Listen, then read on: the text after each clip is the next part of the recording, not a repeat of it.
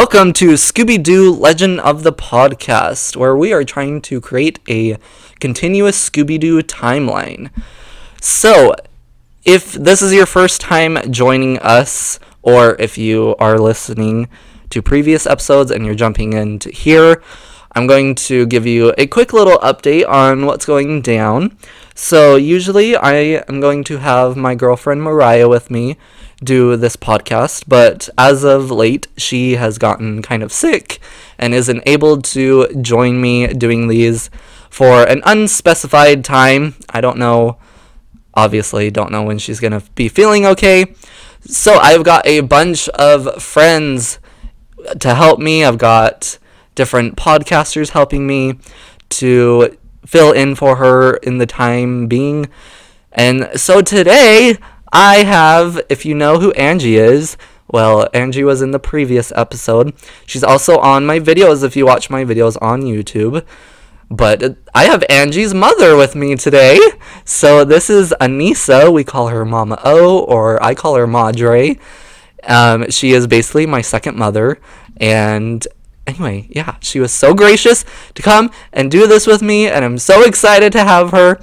So yes, welcome, Anissa. Oh, good to be here. Good to be here. Hello, fellow Scooby-Dooers. How are you? I hope we can shed some light on concerns and issues that you might have. We can follow up on it. So again, I've known Angie about since middle school-ish. We didn't get closer until, honestly, we graduated. And then, yeah, they were just so gracious to welcome me into their family. Not that I don't have a family. Love my family. No, I love your family, too. I got, many families. But I love this family. Angie is another sister from another mother. It doesn't really rhyme like the one with brother, but, still works. So, yes. So, we're going to jump in. I'm excited to see what you have to say about this episode. So, this episode is technically episode 4 of A Pup Named Scooby-Doo. If you don't know, we are in A Pup Named Scooby-Doo at the moment. And, again, technically it's episode 4, but when we're watching it on the DVD, it actually comes up as episode 3. So, they got that order wrong. But we know the right order. So, this episode is called The Schnook Who Took My Comic Book. Rhymes and puns and everything in between. So, overall, this episode is a comic book related episode. They're at a comic book convention, and Shaggy wants a first edition comic book of Commander Cool, and yeah, obviously a monster comes and takes his comic book, as it says in the title. The Schnook. Yeah, I don't know where Schnook came from. Schnook is an old, 1970s word that meant, a weirdo. Oh. Basically. See, this is why we have her. Old school, baby. Old school. So, okay, before we jump all the way in, mini review. What did you think of this episode? I hear this was your first introduction to A Pup Named Scooby-Doo. Yes, this was. And I think I really liked it just because I'm a kindergarten teacher. I hang out with kids all day. Yes. So I kind of understand, the verbiage that comes out of little kids' mouths.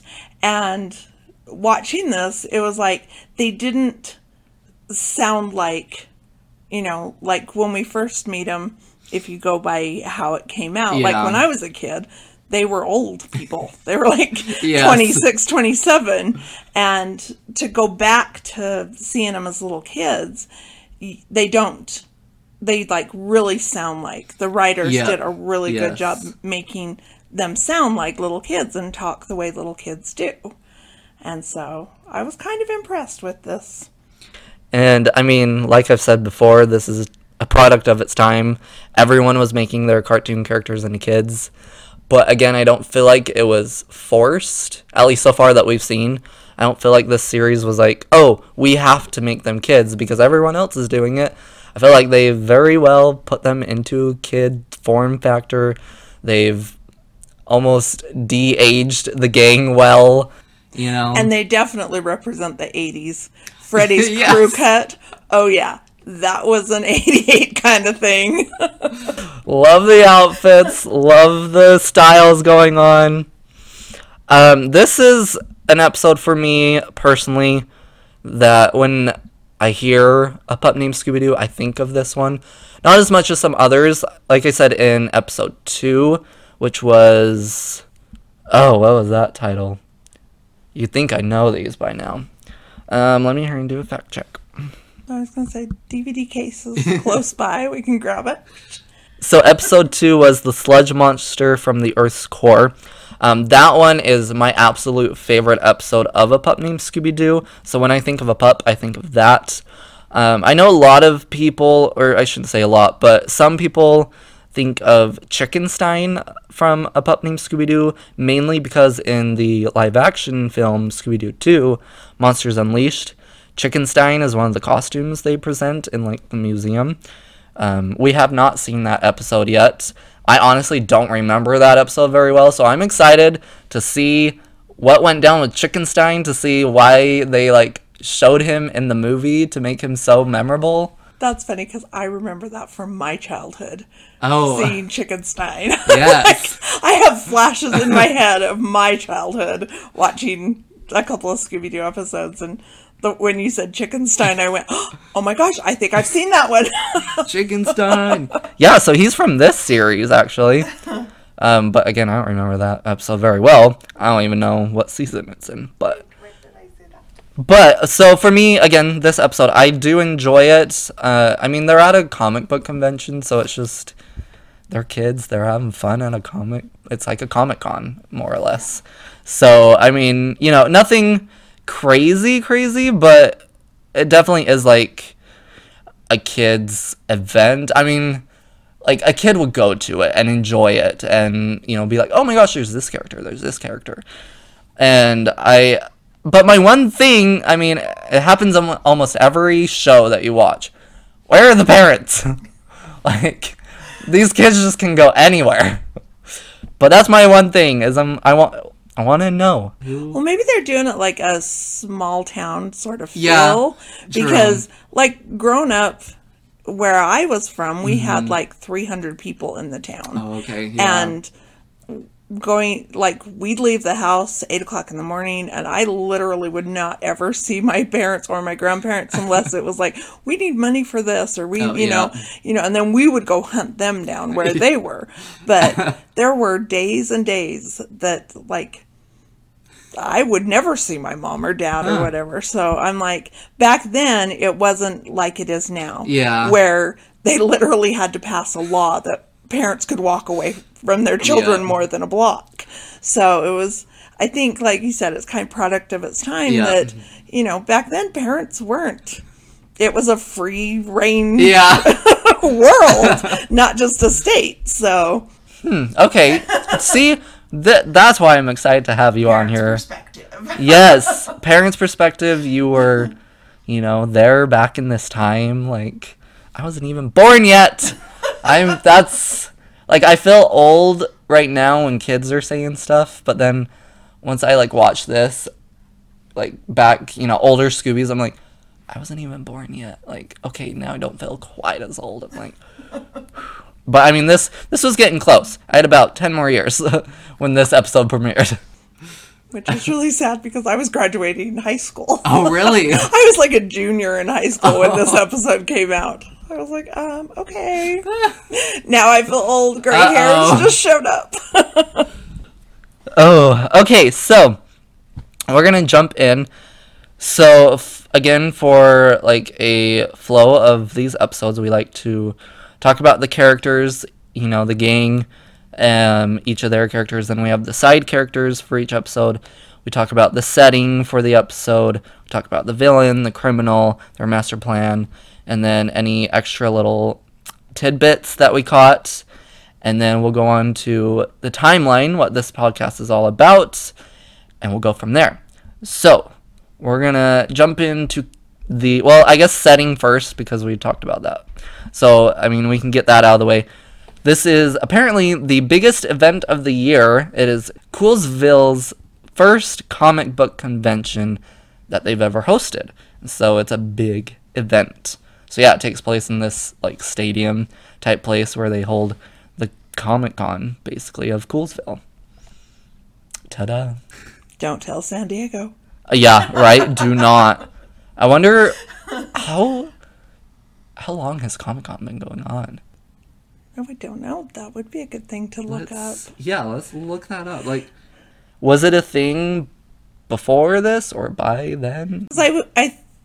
I would probably say like little comic conventions, but back then it was like the nerds did it. Yeah, yeah. It was like one or two in the school, that they were into but I remember my little brother wanting to buy comic books. Mm-hmm. And we went to one comic book shop, and it was literally like down this dark alleyway, the dank of society over there going, okay, we used to, in cartoons and different things, they used to make fun of them where they would show like guys with the big trench coats, and they'd open them up, and inside their pockets were like, would you like to buy a comic book? Or they would sell them out the back of their cars or things like that.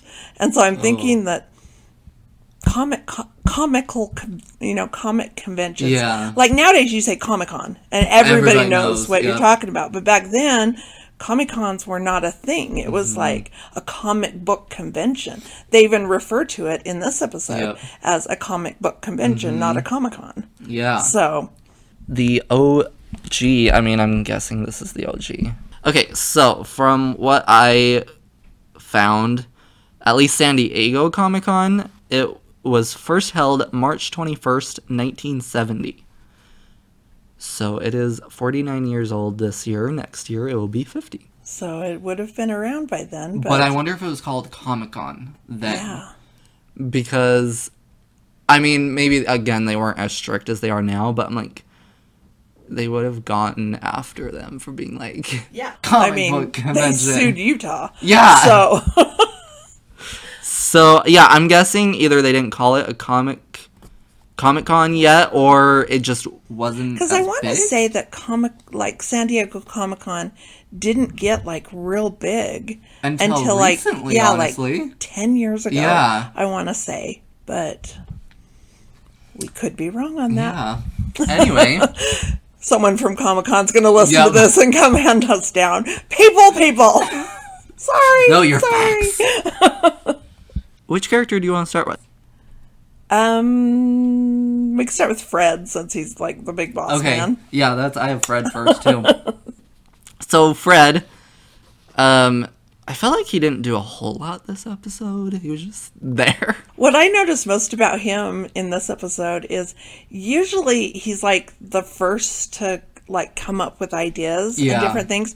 But in this one, every time he spoke, it was yeah, he did it, or yeah, it was somebody else would say something and he would jump on he that wanted one. To be you're right. It. Okay, yeah, but he didn't have any light bulbs himself. On this one is what I put down. That he really wanted to blame others. Oh yes, he was oh, Scooby, you did it. Oh, Shaggy, you did it, and didn't have. But then at the beginning, when they first said, there's a monster coming out, he's yeah, right, this was the time, and referred to, other times that he had spoke about it. Yeah, he was well, Shaggy, you is this the same thing as I think he has a spaghetti monster in his closet or something. Yeah, that's what. But this is very much Fred's personality in this series. Is he jumps to conclusions. Doesn't matter. He's just it's this. Done. Case closed. But something I noted for him that we haven't had in previous episodes, he mentions school. We've had no mention of school yet. Oh. Because obviously they're kids. Yeah. So they gotta be in school some way or another. But I wonder if we're ever gonna see them in school. But he mentioned school. He was basically it might have been when he was still oh, is this, the same thing as the time that you said something. Because I remember he said school and locker. And so, was there something in Shaggy's locker or something? But anyway, yeah, that was just something I caught, was he mentioned school for the first time. And I was like, okay, are we going to see them in school, or do these kids just never go to school? They just talk about it. Because there's an episode in Mystery Incorporated. It's the very first episode, and that's a series we actually see them in school. Okay. And they are going to school, but there's police are barricading an area and whatever, and so they stop and they're like, oh, let's check this out. And at some point, they might have been they steal a body. Fun fact. Nice. They steal a deceased body. Why not? And they're running away, and Velma was like, oh, what? You stole a body and whatever? And he's all, yeah, just go. And Velma's just like, rockin', let's go. But at one point, Fred's like, I think this is a little more important than school. And so I was like, do these kids just mystery solving, priority, school second? So anyway, but then another thing I had for Fred, which we've already kind of talked about, is, yeah, he's suspects Shaggy. He's like, hey, are you really the one doing this? So I don't know. And that's all I have for Fred, is he suspects everyone else besides who it really is. Is that everything you had for Fred? I just wrote down that he piggybacked on everybody's instead of coming up with ideas himself. So I guess we'll continue to Daphne. We'll just go down. Okay. Something I noted for her, and I'd have to go back and look at my other notes, but she said groovy. And it's not necessarily her word. Technically hers is Jeepers, but it definitely is more of a word that her and Shaggy use more than anyone else. And anyway, she said groovy, and I was like, oh, because that word was still, I feel, popular back then. Yeah. And so, again, I don't know if this was the first time we're hearing her say groovy. I'd have to, again, look at my other notes. But yeah, she said groovy, and I was like, oh, okay, she's bringing that out. Well, it kind of makes you wonder, because they're kind of, in my mind, they're the way they dress when they first came out and stuff, it was very 1970s oriented. Yeah. And so, but now they're kids, so it would have to be before that. So it was but they're not quite the 50s and 60s kind of feel of it. So it's are they still trying to keep it with that, late 60s, early 70s kind of feel, and putting those kind of words into it? Yeah, to give it that feel. Fred, I know we already talked about Fred, but Fred, he still kind of has his ascot in this series. But I learned not too long ago, because it's Scooby's 50th anniversary this year, or it was last year. You guys are listening to this in 2020. It is 2019 while we're recording this. Wow. But I learned recently, because, his ascot is signature. Oh, yeah. And everyone for the new Scoob film is kind of going crazy. Where's his ascot? And did you notice that? No. He doesn't have his ascot.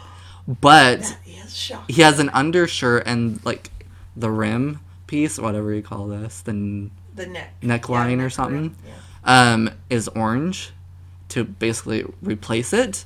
But then the director, so the teaser trailer came out, and everybody, where's his ascot? And the director then posted on Instagram, maybe a day or two later, and the director always, he doesn't write or type captions for his Instagram posts. He'll write them on a sticky note and then take a picture and post the picture of what he's saying, which I think is interesting. Old school. Yeah. Technology to what you're But what he posted was, he said, "You'd think I'd forget the ascot?" So, So it makes you think that he's doing something on purpose towards the ascot. But Okay. going back to what I was saying, again, is ascot so iconic, and he had it in the beginning in Scooby-Doo, Where Are You? In the 1969, era. But what's funny is there was a time when guys would wear ascots. It was a 1969 or maybe a 1968, just somewhere in those years where there was a time when every guy was wearing ascots. Well, funny enough, it lasted 3 months. That trend lasted 3 months. That 3 months is when they were designing the characters, so they gave Fred the ascot, but then once it aired, the trend had ended. So it's so interesting that it was never a popular thing, really. Yeah. But they kept it. And now it's like Fred has to have that, otherwise he's not Fred. Yeah. Do we know that Daphne's rich? But do we know if like Fred's rich? Is he like Well, so from what we've seen in this series so far, we haven't seen Fred's. We haven't even seen his house yet. Okay. But going into the future, more or less, and other iterations, we've never had... Well, at Mystery Incorporated, his dad is the mayor, and so he does have a bigger house, but he's never portrayed as rich. so maybe they put the ascot on him to give him the More of a feel classy... because the ascot usually is related with people with money. Yeah. And that upper crust kind of people. What's funny is there's a bunch of episodes. I mean, there's one whole episode. I keep referring to Mystery Incorporated. Mystery Incorporated is where all this is going to connect. But there's a Mystery Incorporated episode where another guy has an ascot, and he's basically like, oh, like, can I try your ascot? They swap ascots, and Daphne has a come apart. She's like, what? Like, no, yours is orange. You wear orange. Like, do not switch the ascots. This is you, Fred. Don't give up your identity. Oh, well, then there's some other episodes, too, where, like, they're trying to sneak around, and, like, there's these prestigious areas. Like, there's a Be Cool Scooby-Doo episode where they enter Scooby in a dog show. And Fred's like, I'll go talk to these, the fancy dog owners. But, he has to be sophisticated to get in, whatever. So he, makes himself all get up in it. But he keeps the ascot. And he uses it. He's like, he uses it to get into places. Okay. But yeah, we've never specifically, like, been told, oh, Fred is rich or whatever. We've seen his parents. There's a whole movie with his parents, and they're very bubbly, very, like, I don't know. They're the parents very that socialite. Well, like, they'd embarrass him, and he's just like, Mom, like, and but they don't come off as rich at all. Okay. We've seen Shaggy. Well, being mayor, you would have to be, have a little bit of money. Yes. But, have that social personality. Like, you can walk into a room and, chat with everybody. So you gotta be so here's the thing about the mayor. Spoiler alert if you haven't finished Mystery Incorporated. The mayor actually isn't really his dad. Oh. He stole Fred from his parents. He basically told his real parents. What? Yeah. This guy was trying to get this treasure and was like, he was basically trying to get, because Fred's parents were part of another mystery solving group, and so he was basically trying to get them away so that he could find the treasure, and they wouldn't. And so he dressed up in this monster and whatever, and basically was like, you gotta get out of town, like, and basically was like, stole the kid, made the parents run away, and raised Fred to believe that he was his father, and that his mother, just ran away, or maybe she died, I can't remember what he ended up telling him. But yeah, so the mayor was not his real dad. For the first season, we think it's his dad. But then we do eventually get the story of his real parents, and his parents do come and are like, we're your parents, like, hey. But they neither come off as rich either. So, and then those parents are, I believe, the ones that end up in the movie eventually. Okay. So, yeah. Spoiler alert, over. But then Shaggy, we're just going on wealthy. Who's wealthy and who's not in the gang? Shaggy, his immediate family isn't very wealthy that we've seen. There's been many episodes, though, where his... what would you call it? Like... what is the term? Like... uncles and aunts? What do you call them? Oh, like extended. Extended. There we go. Extended Yes. family. So, like, his extended family is rich. There's uncles that have mansions. It's mainly uncles have money and just have these mansions and whatever. And then there's a whole series, Shaggy and Scooby-Doo Get a Clue, where the whole plot of the show is that one of his uncles, who's an inventor, basically had to, like, go into hiding and was just, here's everything, just all of mine, protect what he was trying to hide. And so then Shaggy and Scooby more or less became rich throughout that series. So yes, his immediate family is not rich, but Shaggy's extended family is wealthy beyond belief. Now the question is, are they uncle by blood or are they uncle by... It's blood, because they're always referred to as Rogers, and that's his last name. So yes, those are blood. Okay. Because I was like, maybe he's a poor family and they just marry the rich and right. That's where it comes in. But so you would think that if like all the brothers were rich. Yeah, right. That, well, again... that the dad would be. Everything goes back to Mr. Incorporated. Well, we have met his dad here, and he's a police officer. But then in Mr. Incorporated, once they're older, we see that both his parents are very lazy, pretty much. And, like, his dad's very overweight and just very, like... he doesn't care what his son does. He's just like, meh. And then his mom tries to care for him, but she's just so grossed out by Shaggy and Scooby that she's just like, I don't even want to deal with you. You do you. But, I mean, there is eventually, like, the mid-season of Mr. Incorporated where so much is going on, and so they're like, okay.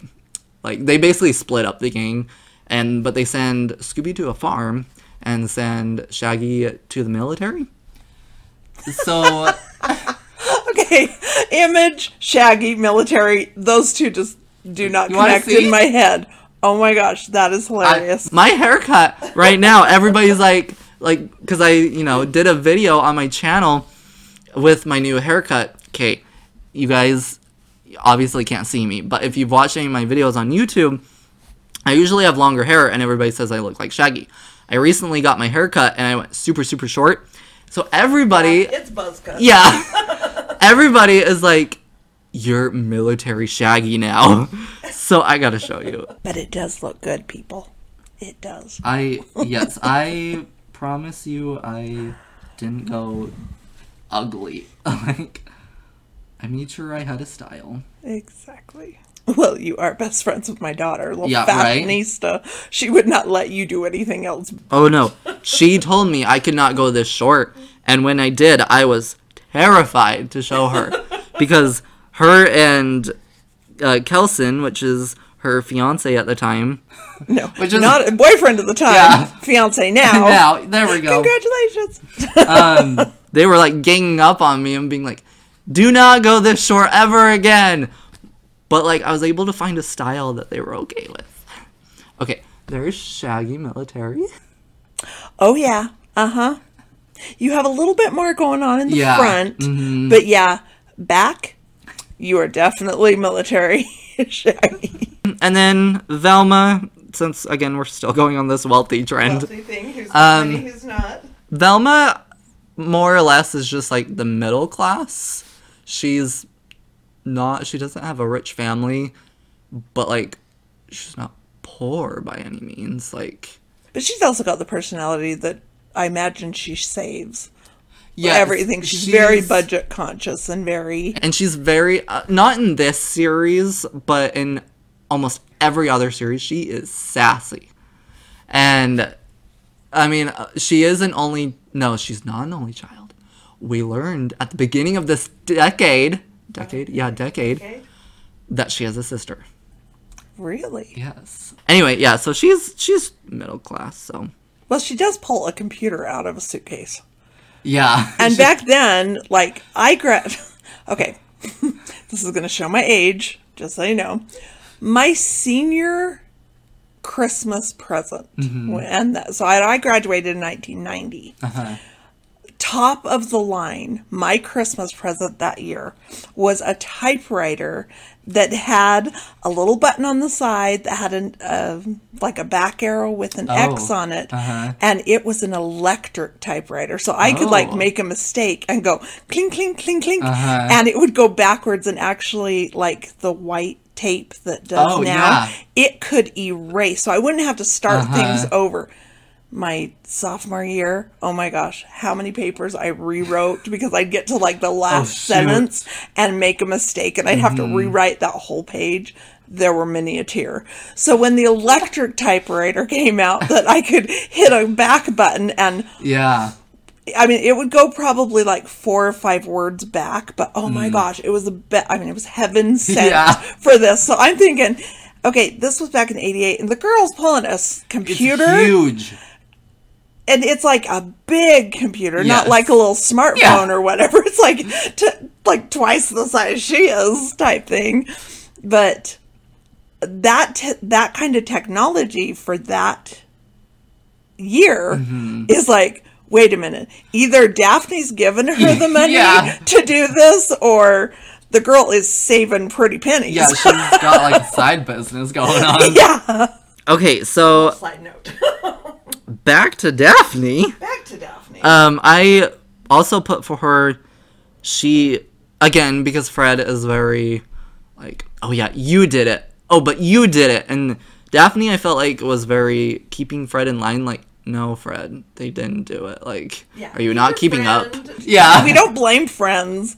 Like, I wrote the word ridiculous. Like, everything that someone said, she just...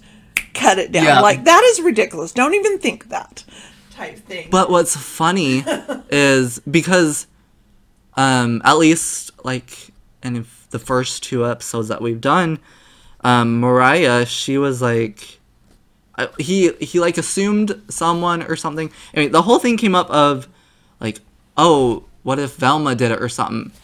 But the funny thing is, there's a whole movie where Velma is the one.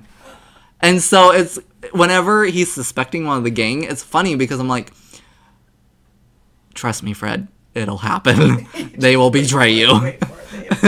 But then I also just put for Daphne, I didn't have much for her, but the last thing I put was that she interrogates Cashmore, which is a character that we meet. This was at the very end, because it's very led on that Cashmore is the criminal of the villain, you know, he's basically the red herring of this episode, besides you the just suspect him right off the bat. Yeah. It's like, what he says, you're like, dude, he's the crook. He's the crook. We know it. But so, towards the end, she kind of, like, jumps up on him and is like, you know, you did it. Why'd you steal all the comics? Blah, blah, blah, blah, blah. And so, she had a moment of, oh, I know who it is. I'm gonna take this one. But then was shot down. So that's all I have for Daphne. We also have to take side note that she made like a little side comment type thing, like she was doing the mystery thing, and then all of a sudden she was like, and the people here at this comic, that color does not match with that. So we had to throw in that she's a fashionista. Oh yes, she is one of those that would not want to go to a Comic-Con convention type thing. You know she was there just to support her friends because... Which is funny that you point that out because, again, we're trying to make a timeline, but there's a whole movie about where they go to a Comic-Con I keep saying Comic-Con convention. Yeah. That is what it is. They go to a Comic-Con. There's a whole movie that revolves around going to a Comic-Con. And, like, the whole movie, Daphne's... Well, it's funny, though, because, like, Daphne doesn't really want to go, but then once she's there, she finds something that she's interested in. And is like, we can't leave, I gotta get them all, and whatever. But then there's also another movie, Music of the Vampire. So that previous movie was called Mask of the Blue Falcon. Then there's another movie called Music of the Vampire, which is actually a musical movie. It is the first Scooby musical. But the second song in it, they're basically singing, it's one of the most popular Scooby songs ever since it came out. Like, I mean, if you've seen the movie, like, you know that song.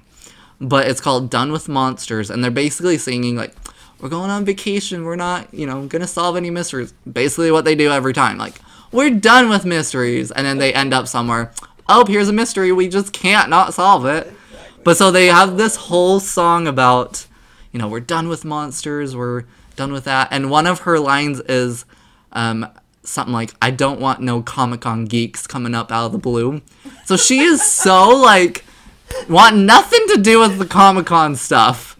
So it's funny that you say that because, yeah, in this episode, very early, she's like, I want to be here, but, like, I'm not going to complain. I'm just going to be here to be support. Yeah, because she instantly sees a fashion magazine and runs right towards it. It's like, I won't be here, but oh my gosh, look over here. So, yeah, again, that's super interesting. So, I have Velma next. Are you good to go to Velma? Okay.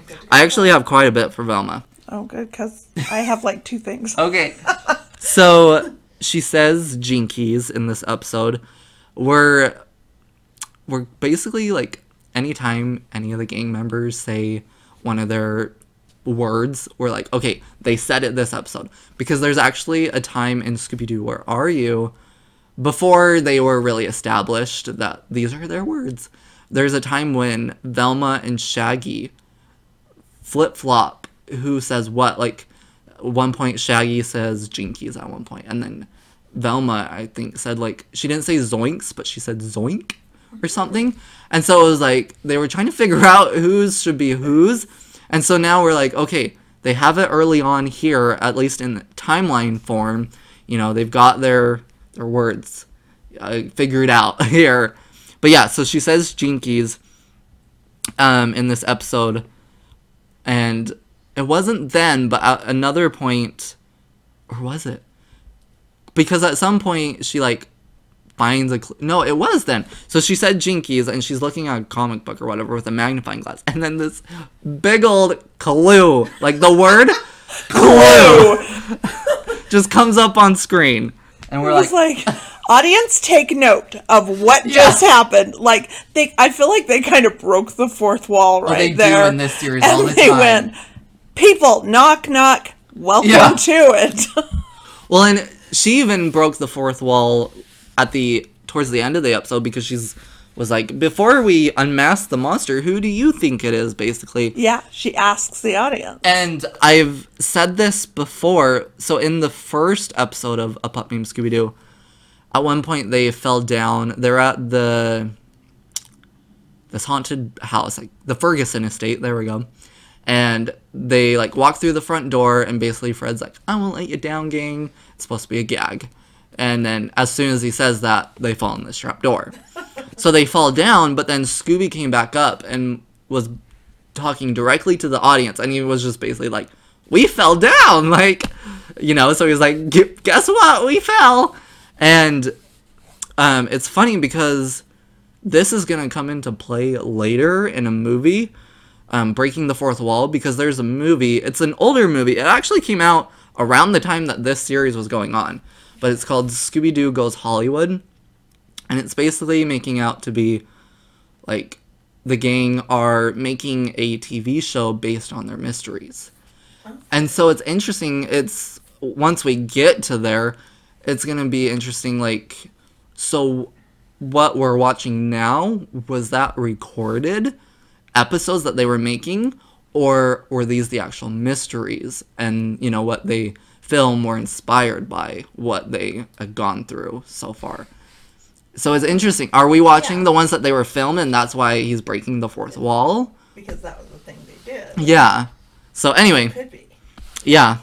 So I also put for Velma that she was so like, I'm gonna solve this mystery. Like everyone else was just kind of going about, trying to find this comic book and save the comic book, and she just kept, Jinkies. Oh, look at that. Like, just solving the mystery on her own. Yeah. Go Velma. Like, they showed him running back and forth, and she's just calmly walking around with her magnifying glass, and clue! Yeah. I found something. I know this is a mystery. We're gonna, like, from the get-go, she was like, this is a mystery. And I feel like in this one that she might have, like, not being so shy. Like, they still showed her whispering, but she was talking more. Yeah. In this one, her personality's, like, coming out a little bit more. It didn't take as long for her to talk this time. The very first episode, we went probably half, maybe more of the episode, and then she finally said, Jinkies. And everyone, like, Velma spoke. Like, she said something. And both Mariah and I were like, yeah, she hasn't said anything. Like, what the heck? And so, yeah, it's interesting because she's played out to be shy in this series. But, yeah, I didn't feel in this episode that she was quite as shy. It didn't take as long for her to start talking. But, again, she was just very, like, we're going to solve this mystery. Or I am. You guys do whatever you do. Yeah. You do you. I'm doing this. And I also put she makes a plan with Scooby, actually. And actually, her and Scooby do the trap, not Fred. We have not seen Fred do a trap yet. And that is, like, his thing. That is. So, okay. I'm like, Fred, when are you going to take over the traps? Yeah. Plate. This is you. So, yeah, I put that, again, that she made the trap. It was a bubble gum bomb. Yeah. And she made a backup. There's two of them. Yeah, there were two of them. But she also, at one point, was like, I'm going to go get some snacks or something. And comes back with, I'm assuming it's like either orange juice or like orange soda. And she comes back and they're like, oh, thanks, Velma. And then she just pours it on the floor. And they're like, what? Hey. But then the monster goes running by. And it was so that he could make tracks from the orange drink that she just spilled. Which, go Velma. Smart thinking. So yeah, I'm just like, Velma was very on top of this episode. Do you have anything else for Velma? No. Okay. That's about it. So then, Shaggy. This was very much more of a Shaggy and Scooby oriented episode. Very much. So for Shaggy, he's buying a first edition, what was it called? Commander Cool. That's right. A first edition Commander Cool comic book that he has saved up. He knows this lady. I got her name was Selma? Selma, yes. So he knows this lady, Selma, who has a comic book stand at this convention. Now I couldn't figure out, because when they showed it, every time they showed Selma doing her thing, the window behind her, there was like it read Cashmore on it. So I didn't know if she was doing her own thing or if she was an associate working for Cashmore. And so, like, I didn't see her name anywhere up there, but you saw Cashmore's name. Okay. So. That's interesting. Huh. But then she does refer to, she referred to her in my other store kind of thing. Yeah, true. She talked did, about it. And flashback. so I'm like, did she like work and then decided to combine with him? Or did, the old school, lost that business, now I'm working for you kind of thing. We don't know her backstory other than the little bit that they show us in this one. But so Shaggy knows her and she's saving this book for him. He saved his money. Best customer. Yes. Best customer ever. And anyway, so she she gives him the comic book, and he brings this giant piggy bank. It's huge. It takes like 3 of them to carry it. Oh my gosh, I don't even know why. It was the first part, like the very first time we see them. They're walking into the comic convention carrying this gigantic piggy bank. Why? Because then they get to Selma and they pull out. He's like, "Do you still have it? Is it still the same price?" She's like, "Yeah, $25." Yeah. And he pulls out like a handful. I mean, I don't even think he uses 2 hands to get. It's like a plate of coins. Yeah, pretty much. He's got it in one hand. It's like, why do you need the gigantic piggy bank? Other than I'm thinking like theoretically they wanted us to get the feel like it was a lot of money back then. So I don't know. Yeah, I thought. And then little side note, they get the comic book and they run off, leaving the piggy bank right there, but then we never see it again. But they left it there. Take it with you? If I was Selma, I'd be like, excuse me, get this out of my store. I would have been like, if you don't take it, I will sell it. Yeah. Like, make some money off of this. It is a one-of-a-kind giant piggy bank from some comic, maybe. Made me laugh. So he gets this comic book, and then eventually he's getting it signed by the writer, but he like pulls it out of this safe, but then it's in a safe. Anyway, he's very protective of this book, which, I mean, I get it. It's a first edition. Like, it's worth a lot of money. And even Cashmore, who we'll get into in a minute, basically was like, "Oh, you sold that book." He's selling this to Selma. He's basically like, "You sold that book for pennies. Like, you pennies on the dollar. Yeah, you could have made bank off of that." And so, he's very protective of it. Yeah, we do see a couple times where it looks like he's carrying it around in a brown paper, an unmarked brown paper bag, so that nobody will know that he has it. So very protective of it. And then we also see and learn that he and Scooby have a Commander Cool and a Metal Mutt costume that they dress up in from the comic books.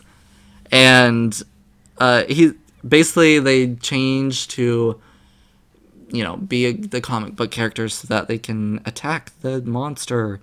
And what do they do? I feel like in this episode, like most episodes, you see Scooby and Shaggy, they're always running away from it or whatever. In this one, they had Commander Cool behind them, and they were like, and it was funny because the scene I go to the most is when it was like almost like we took the perspective of the monster looking at Shaggy and Scooby, and when they came to the camera, it's like their heads got bigger. Yes, like, we are not afraid of you. We are in your face. And I was like, oh, that is new for those two.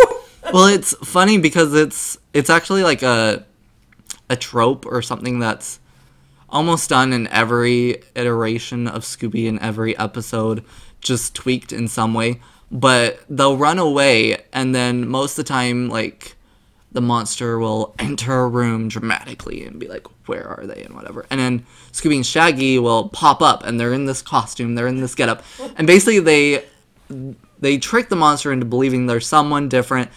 Like, one of the most recent movies that's come out, here's just a quick example. It's called Curse of the 13th Ghost, and the monster is Asmodeus.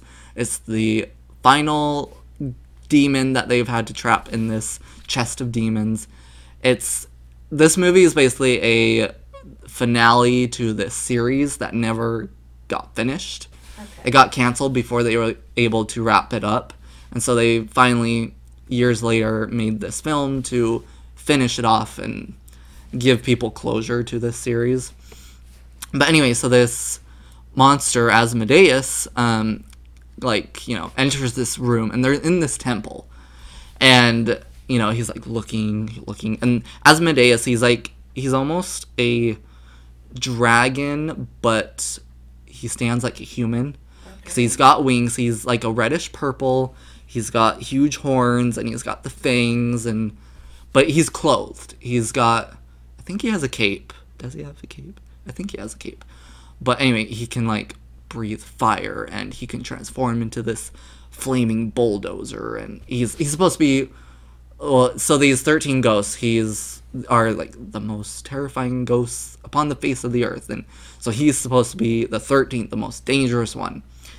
But so anyway, he enters into this room, and he's looking around, and he's like, where are they? And then Scooby and Shaggy pop up in like these robes, and they're basically like, are you here for the class? Please sit. And so they like put his feet crisscross and whatever, and they sit next to him, and they're both Shaggy and Scooby like, trying to make him think, just relax and whatever. And while they're doing that, they're trying to steal the chest back from Asmodeus. And then once they get it back, they're kind of like, okay, now just breathe. And they're like slowly walking away and whatever. Like namaste. Yeah, pretty much. And anyway, so that's just like an example. I mean, there's numerous others. They've dressed up as girls. They've dressed up as chefs. They've almost anything you can think of. But the room that they're in, they like also hurry and like almost transform it into what they're trying to trick the monster into. It is being, and so like again, if they're like being a chef, then all of a sudden, please sit down, here's a menu and whatever. Yeah. Things that chefs would have. But for this episode, I mean, they kind of more or less did that, but they weren't really trying to trick the monster into believing that they were Commander Cool and Metal Mutt. It was just, we have these costumes and they make us brave, like. Yeah. So again, they did do it, but it wasn't necessarily the same way that they normally do it. In a trickster sort of way. Yes. It's just, we're at a comic convention. We are empowered by our hero. So when they do go into those costumes, Shaggy pulls out a feather and tickles the monster. And we learn that the monster is very ticklish. Very, very ticklish. Shaggy actually suspects Red Herring at one point of stealing the comic book and being the monster. Usually that's Fred. Fred does still suspect Red Herring, but Shaggy joined in on that this time too. And that's all I have for Shaggy. That's about. I did note that when Selma was referring to her past and giving us a backstory, she did say that she's known Shaggy and Scooby forever, and it did like this little back clip, and it showed Shaggy walking in her store in a diaper, pulling a wagon with Scooby in it. But it was just like a 3-4 second thing, but it was like, wait a minute, how is that going to fall into the new one coming out where they met? So it's like if they just met, but yet they're in diapers there. Yeah. How's that going to fall into the timeline? So that's, I guess I should at the end go, I want to see. Yeah, I mean, you're fine. But if you haven't seen the teaser trailer for Scoob, again, we're recording this in 2019. So by the time this is up, there could be the next trailer up and we learn more. But from what we saw in the teaser trailer, Scooby and Shaggy meet on a beach, but they're not, Shaggy's not a baby, they're kids, but not. But they seem like young children, little older than toddler age. Like he's able to walk and talk and all those different things. So I'm thinking probably around 5-6 years old, whereas they just barely showed him walking and talking, but yet he was in a diaper. Yeah. So 2. So yeah, that'll be interesting. I don't know how to fit that in at the moment. That I'd have to think about a little more. It's like put a pin in it till after we see the new movie. We see that movie. And then come back to that. Because I'm trying to think, because again, they do meet multiple times.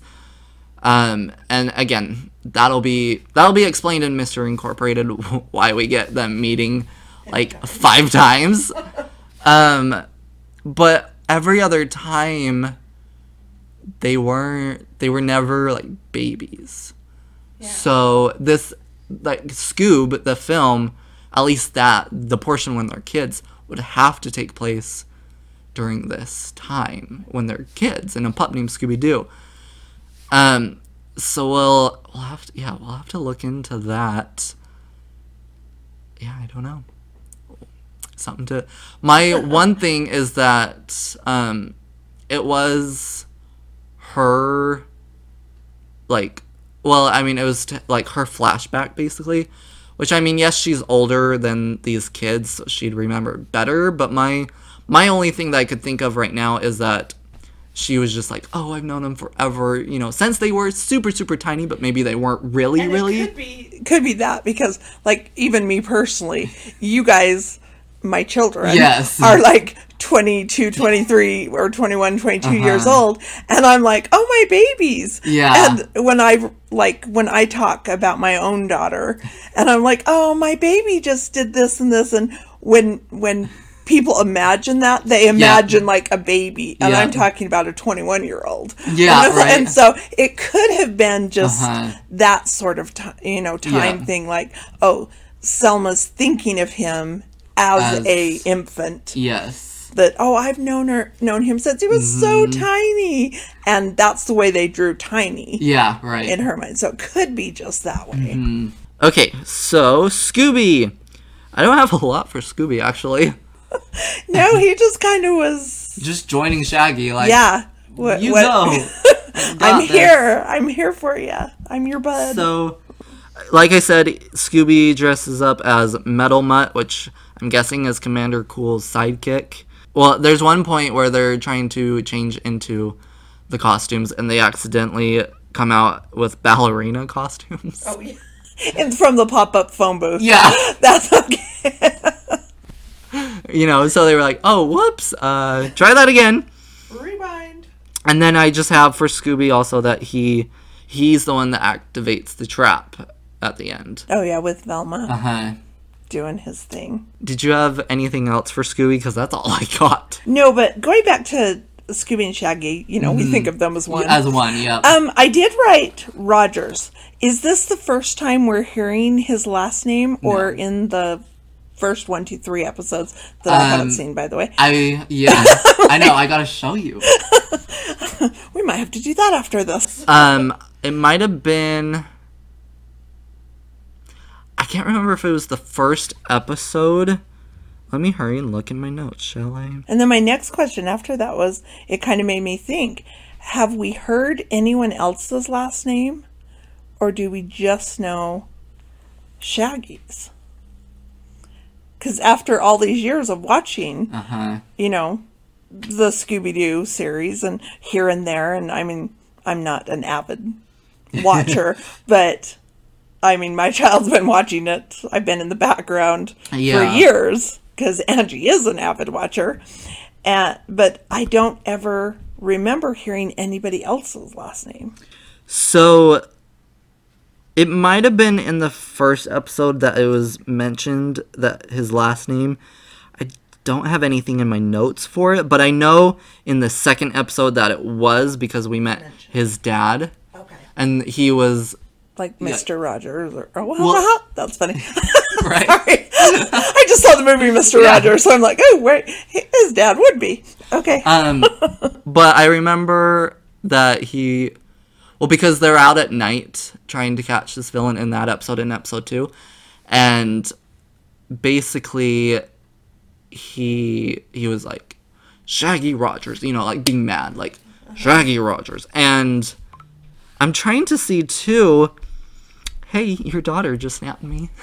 Hey, babe. Because, do you know that that's not his real name? Oh, I did not know that. You didn't know that? So, that's a nickname. His real name is Norville. Norville Rogers. I love it! Oh, I absolutely love it. And I'm trying He's so in Norville.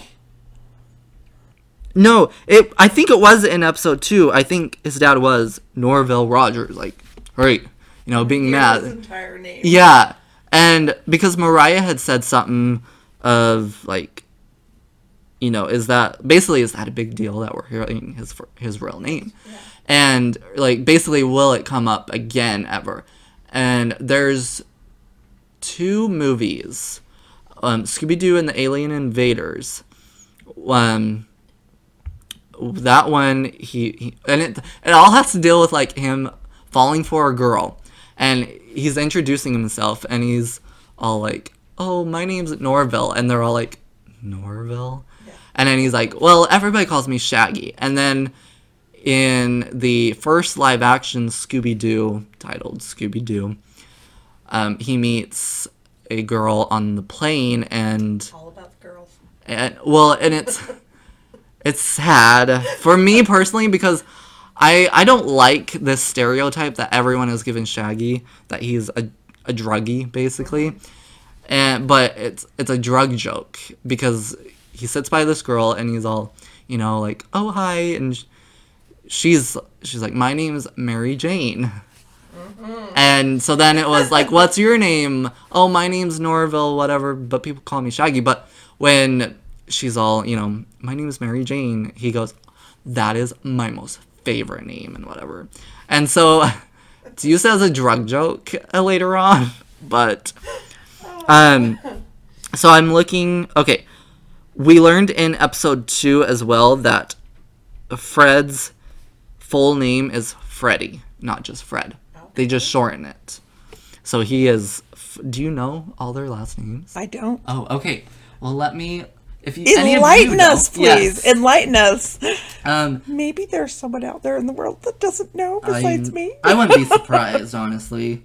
So we have Shaggy Rogers, Norville Shaggy Rogers. Okay. Scooby-Doo is, well, it kind of goes back and forth. So you can either refer his full name as Scoobert Doo, or like we saw in the teaser trailer for Scoob, Scooby-Dooby-Doo.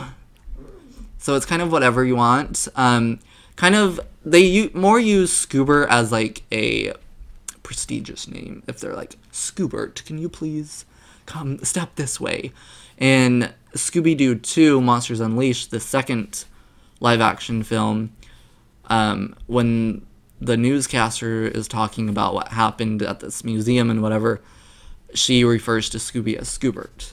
Okay. And so, so it's kind of whatever you want to refer to him. I mean, obviously, we're just going to call him Scooby-Doo or Scooby. But, it's either Scoobert-Doo or Scooby-Dooby-Doo. So then we have Freddy or Fred, but his is Fred Jones. Okay. And a lot of, like, when they're in school and stuff, a lot of them will call, like, referring to as the Jones Kid and whatever. And then we have Daphne Blake, and again, she's rich, and so or at least her family is always referred to as the Blake clan. And then we have Velma Dinkley. I love it. Dinkley. So those are their full names. They totally fit them. Oh, yes. They did good on those names. Okay. So that's all I had for Scooby. So then we had Red Herring in this episode again. You're being introduced to Red Herring because this was your first episode. So again, Red Herring is basically a pun.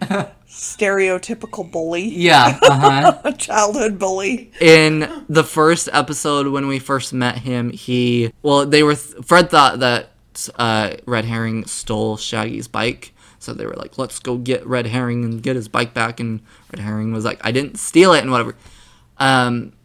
So Red Herring gets mad and he runs over Fred with his bike.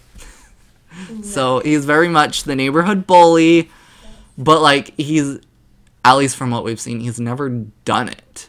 Like anything that they've suspected or assumed, he hasn't done it. And what I think is funny is, I don't know if you do it in your lifetime, but in my lifetime, anyone that I didn't like, whenever I'd come home to tell mom the stories, or, when I talk about them or whatever, I always, if I don't like them, I use their full name. Oh. And so it was like when, instead of just calling him, like Red, it was like they call him last name, Red Herring. That's and right. And so to me, it was like the first time I heard, oh, Red Herring did it. And I was like, ooh, he used his full name. He doesn't like him. Yes. So That's interesting. I don't most of the time that I've noticed, I should say. But yeah, that's interesting. So, yeah, I've had like 3 or 4 people in my life, and I still, childhood people that traumatize you, and I still use first and last name. It's like this person, they are checkmarked. So, might just be my generational thing. I don't know. Well, good. I get to talk about the next sub-character, which was my absolute favorite name, Wendell McWendell. Yes. So original. Thank you. And he talks in the highest, squeakiest voice ever. So, I was going to note, we haven't met this character before. Well, we haven't met Wendell McWendell, but there's a character in the 13 Ghosts of Scooby-Doo series. He has the same voice. And I was going to see if it was the same voice actor. Give me 2 seconds. And the character, I gotta see what his name is in the 13 Ghosts of Scooby-Doo, but he's only in 1 episode, but he's very, like, almost everything he says, he always ends with, I must say. And so instantly when I heard that voice, I'm like, say it. Like, you gotta say, I must say. Oh, who is it? Martin Short, years ago, had a character that he did a cartoon of, and his name was Ed Grimley. And that was his signature line, that he would put, like, his right hand on his left hip. And then he would always say, da-da-da-da, I must say. Oh. And so it's childhood hero of mine, Martin Short, if you're out there. Love Ed Grimley, bring him back. So adorable. But I think it was started out as like a Saturday Night Live character, I want to say. And then it was so popular that it turned into a cartoon. Oh. And so maybe it was like homage to the Ed Grimley character. That would be funny if it was. Oh. I need voice cast. I got the characters. Love technology. When it works. If y'all could see what's going on here, sitting here doing the podcast with 2 computers, an iPhone, an iPad. It's like technology. Love it. There's everything going on. It's got to be everywhere. You got to be able to refer to the, ooh, let me check that fact. Yes. You got to have multiple places to check it out. Okay, who did you say that person was that you were talking about? Oh, Ed Grimley. Oh, okay, it's not him. No. Short. It's Charlie Adler. Oh. And he does not look like his voice. Oh, no. Oh, my gosh. This guy looks like he's buff. A biker. Yeah. Literally, he just got off a Harley, and you hear the voice of Wendell McWendell, and it is like a high-pitched, squeaky, airy. Oh, no. That voice did not come out of that man. Right. Oh, that is hilarious. That guy, I would expect to talk in,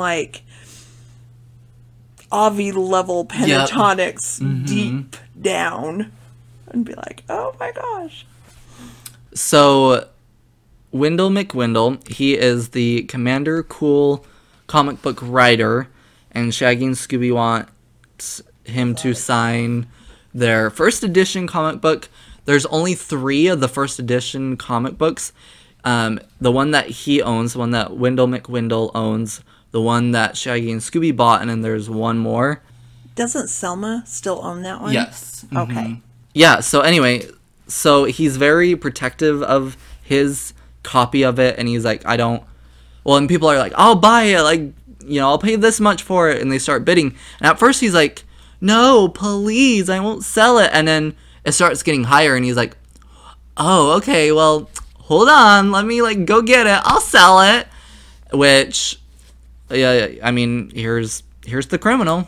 He is the criminal. He is the criminal, and I took note of him because he was talking to Scooby and Shaggy about getting it signed, and he was talking in his high squeaky voice, and then at the end of the conversation, as they're walking away, he yells louder to the crowd, "Well, now you and I have, the only 2 copies, whatever." Yeah. And so he like makes it known that this comic in the hidden brown paper bag that Shaggy's walking away, that he has a original copy of it, but he shouts it louder, and I went, I bet he's driving up the price of his thing. And so that one just like noted to me. Something I didn't catch, but then Velma pointed out when they revealed who the villain was and going through the clues, is when they walked up, Wendell was like, "Oh, so you're the one that got, the first edition comic book of my comic book and whatever." Yeah, and Velma points out, like, how did he know? Yeah. Which, I was totally like, oh yeah, like, what the crap? Like, ooh. So, so basically his criminal plan was he wanted to basically get his first edition to be the only copy out there so that he could bid it for so much money that drive up the price. It basically gave him a fortune. And so he's trying to take Shaggy's comic book to destroy it, more or less, and again make his the only available copy so that he could sell it. Yeah. So we won't jump into that quite yet, but we have two other side characters. We've talked about Selma. Again, she either has her own stand or she's with Cashmore, which Cashmore is another comic book seller at this convention. But when we meet him, he's very like raises up the prices of the comic books. Doesn't care, like, really. He's ripping off an 8-year-old when we first meet him. Like, where's my $2 change? No, it's inflation. I just talked to you for 2 minutes. Pretty much. I'm going to charge you. But then we later learn that Cashmore secretly loves comic books, but he's afraid that the comic books are for kids, and that makes him a kid and whatever. Yeah, that people make fun of him. Yeah. So we eventually do soften for Cashmore at the end. Yeah. But he's very more played as the culprit. He's the red herring of this episode. Yeah. So, I mean, that's really all I have for those 2 characters. Mm-hmm. Okay. So, the villain, the monster, his name is Dr. Croaker. And he is basically a giant purple frog with obviously, super long tongue, but he's dressed in a doctor's uniform. Again, Dr. Croaker. And he's trying to take Shaggy's comic book. So I guess, what did you think of this villain? Like, it took me a minute to get into this villain because when he first shows up, they're talking about how they're setting the setting. We're at a comic book convention, and Daphne, is talking about the guy standing next to her in a costume and how his costume doesn't match. And then all of a sudden we see Dr. Croaker, and I'm thinking, well, he's just another dressed up guy at the comic convention. What makes him scarier than all the other guys? That they're just like, you don't match and you're ugly and it's a villain. Yeah. No, what? Yeah. Nothing really stood out to me as that's the villain. And then all of a sudden, when Shaggy and Scooby run over to the others going, oh, Dr. Croaker's going to get us, and da-da-da-da. And then they build it up that he's the actual villain. So I'm like, okay, this one took me a minute to get into. This isn't a memorable villain to me personally. I remember the episode more than like the villain, because a lot of people that don't watch Scooby constantly like I do refer to the episodes more of like based off the villain. Yeah. And this, at least from what I have felt and seen and heard, nobody like refers to Dr. Croaker. So unfortunately, he's kind of a forgettable villain. Like, I didn't even know his name was Dr. Croker until after I had to erase what I had written on my notes because I was like, Dr. Coulter? Yeah. What is that? And so I'm like, so that other movie, Mask of the Blue Falcon, that takes place at a Comic-Con, that villain is way more memorable to me. He's Mr. Hyde.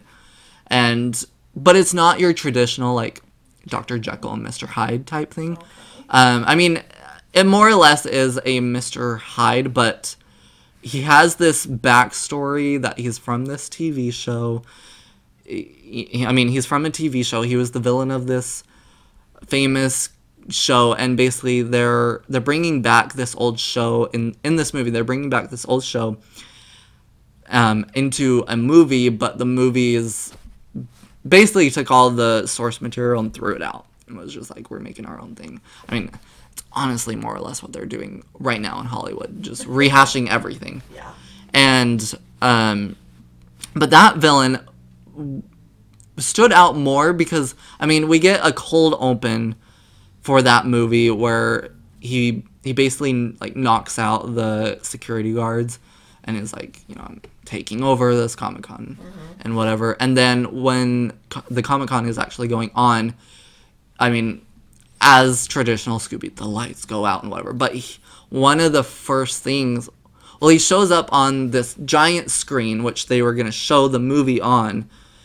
And he shows up on the screen, but he, like, immediately makes himself known, like, I mean business, I am scary, fear me. He basically makes the giant screen fall and is just going to smush everyone. Yeah. And so it's like, okay. There's some villain activity. Yeah. I mean, eventually he does a bunch of other stuff. Like, he has a hideous hidehound that basically is going attacking people, and he has this ooze that supposedly turns you into a Hyde, and he fills up the Comic-Con room with the ooze and whatever, and by the end he's this giant Mr. Hyde, and he's like, if I can't stop the Comic-Con convention, then I'll just stop this whole city and whatever. So I'm like, I mean, I know this is an episode compared to that's a movie, and it's time difference, that was probably 2014, 2015, and this is 1988, but I definitely feel like that villain was way more memorable in a comic convention setting more than Dr. Croker was, because, again, everyone's dressed up, so he could just be someone else, dressed up.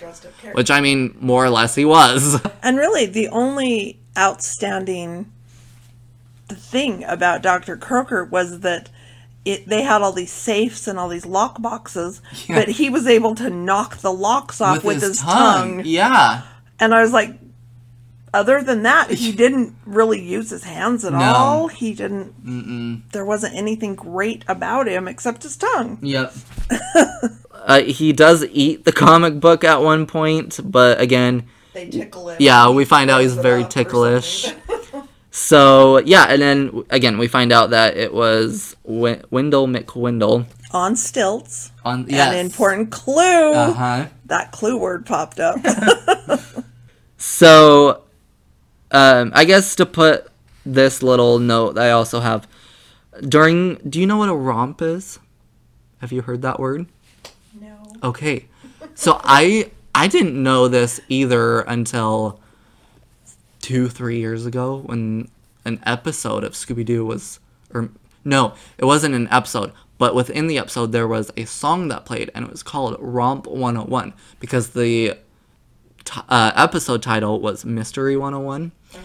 So a romp is the actual technical word for the chase sequence when they're running around, there's music. Oh. So...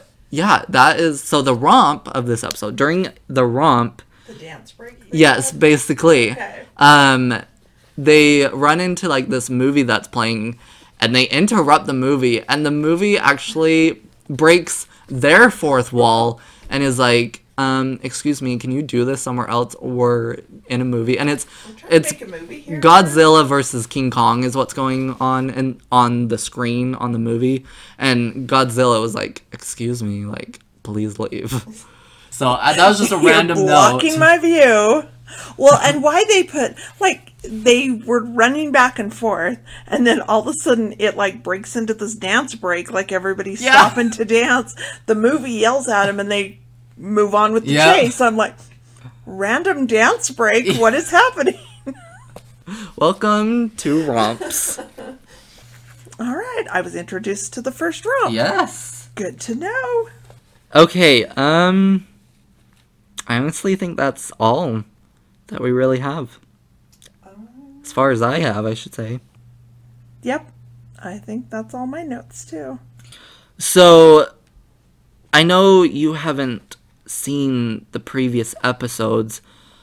We're not really ranking the villain's master plan, but more so we like to discuss, do you think that Wendell McWendell has a good enough or had a good enough plan to come back for revenge?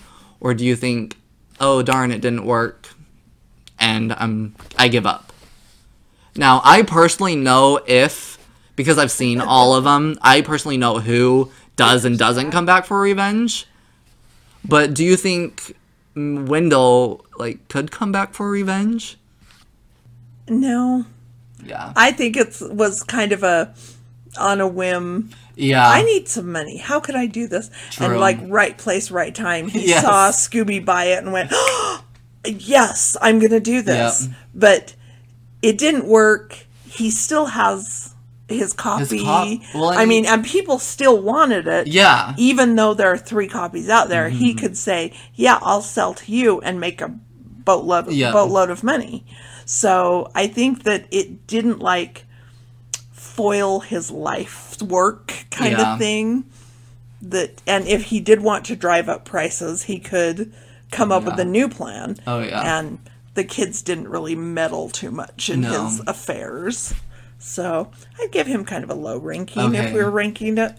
So, I mean, spoiler alert, he doesn't come back for revenge. At least yet. That I need to say that, like, you know, as we're doing this, obviously new Scooby content, new episodes, new movies are going to be releasing.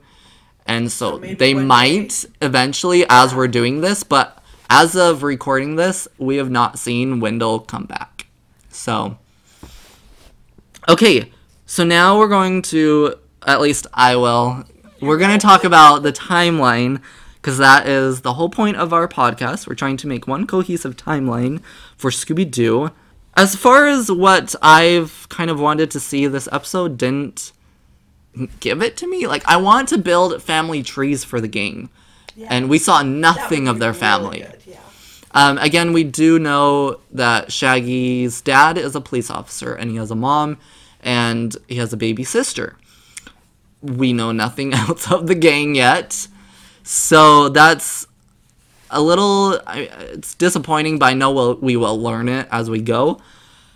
Overall, we're seeing them grow up really right now. We're seeing them as kids go on these adventures. This one did take place, you know, in a convention, and so we didn't really get to see more of the town. We did get to see the stadium, but we didn't really get to build on any history of Coolsville or anything. We really didn't get any sort of backstory to anything in this episode. It was very much, they're here at this time in this place, and that's what you're getting. So it's hard to build anything with this episode to the timeline besides they went to their first comic convention. Yeah. So that's... And we didn't even learn if this convention is in Coolsville. Because, you know, it could be... Well, no... At Shaggy's monologue at the very beginning... Oh, said it is it's our town. Well, it's the biggest event of the year because it's the first one in Coolsville. Okay. Yes. Okay.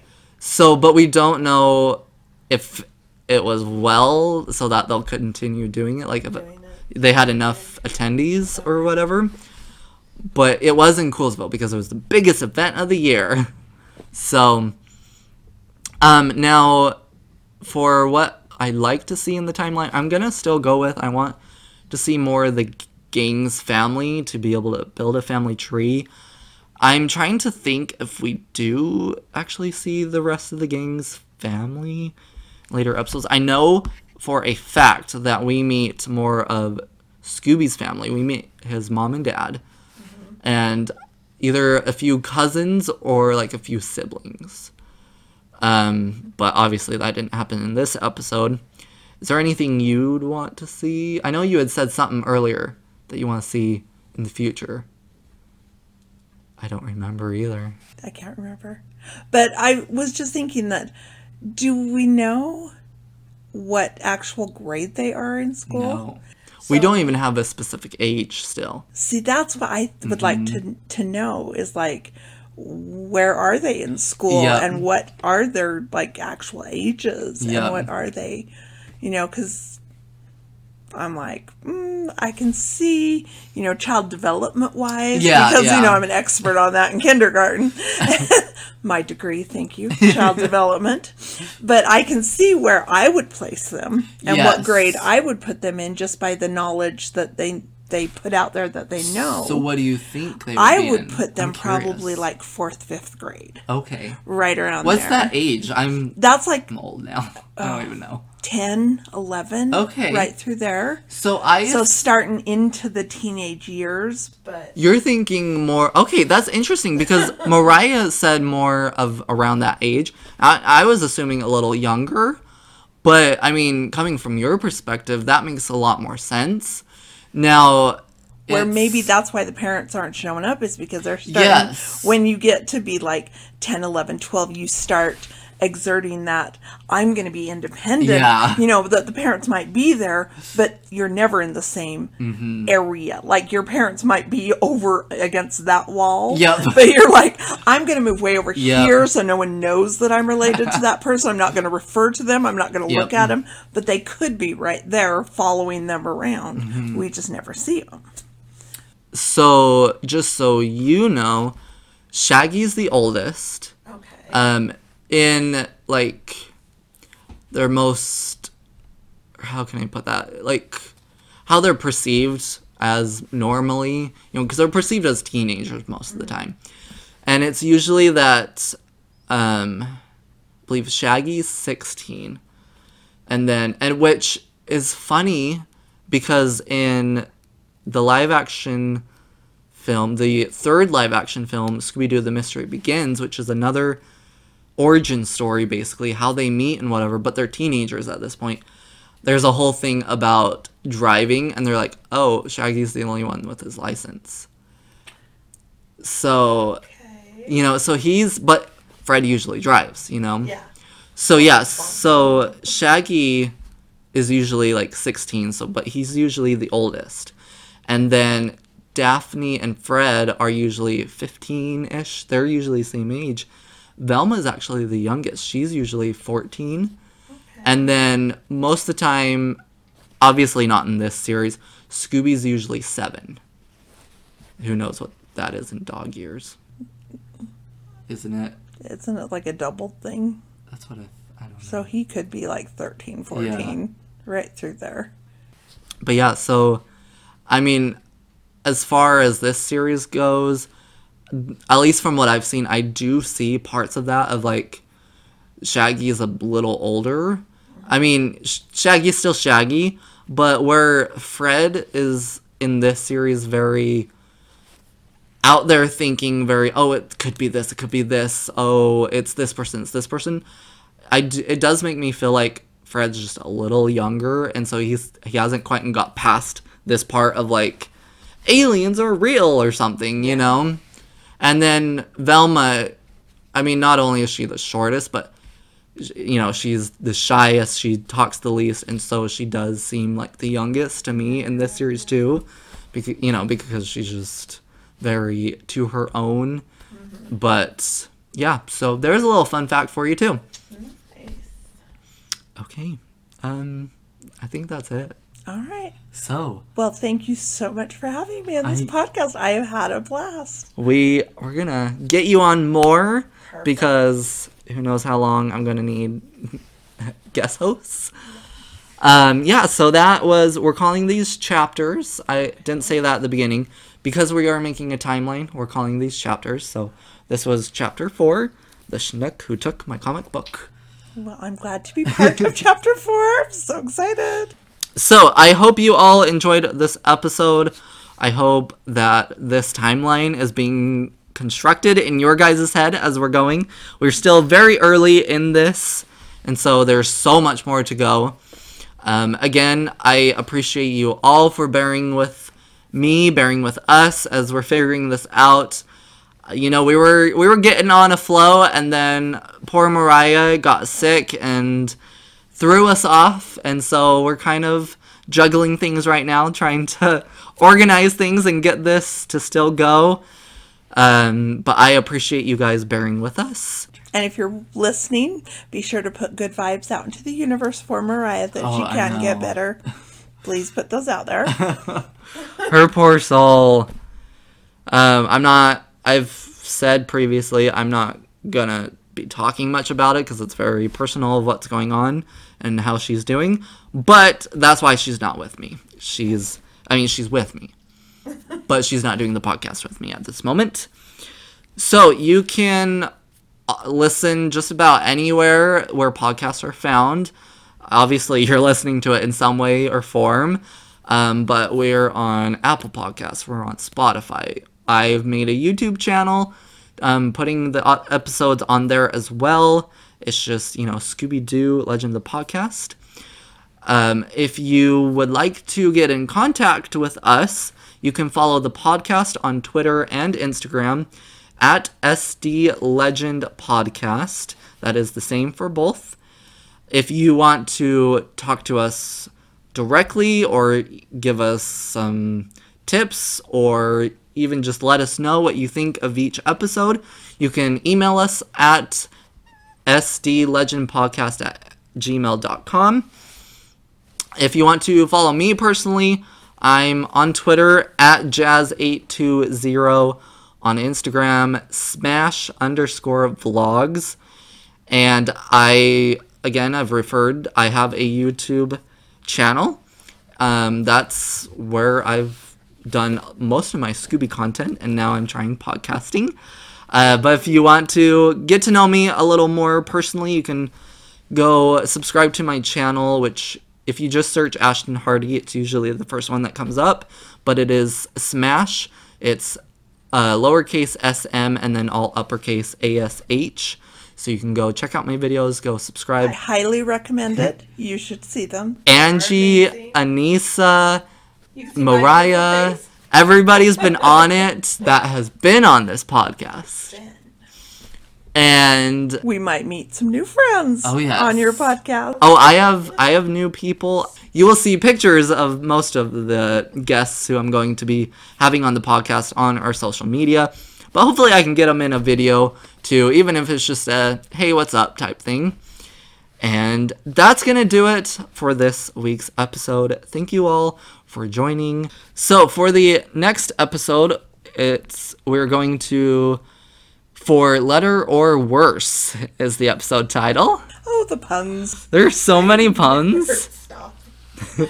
So yes, we're going to be jumping into For Letter or Worse next episode. So again, thank you for listening. Thank you, Anissa or Madre or Mama O, whatever you want to call her, for joining me for this episode. I have had such gracious friends to jump in while Mariah's not feeling well so that we can continue this podcast. And I'm so excited to get so many people on, honestly. Obviously, I want Mariah here, but I'm so excited to get so many different people on here. That'd be awesome if she comes back, and then you could do you two. Oh, yes. And guest host. Oh, yes. That's the hope. That would be excellent. That's the hope. And we'll catch you in our next one. Peace out. Goodbye.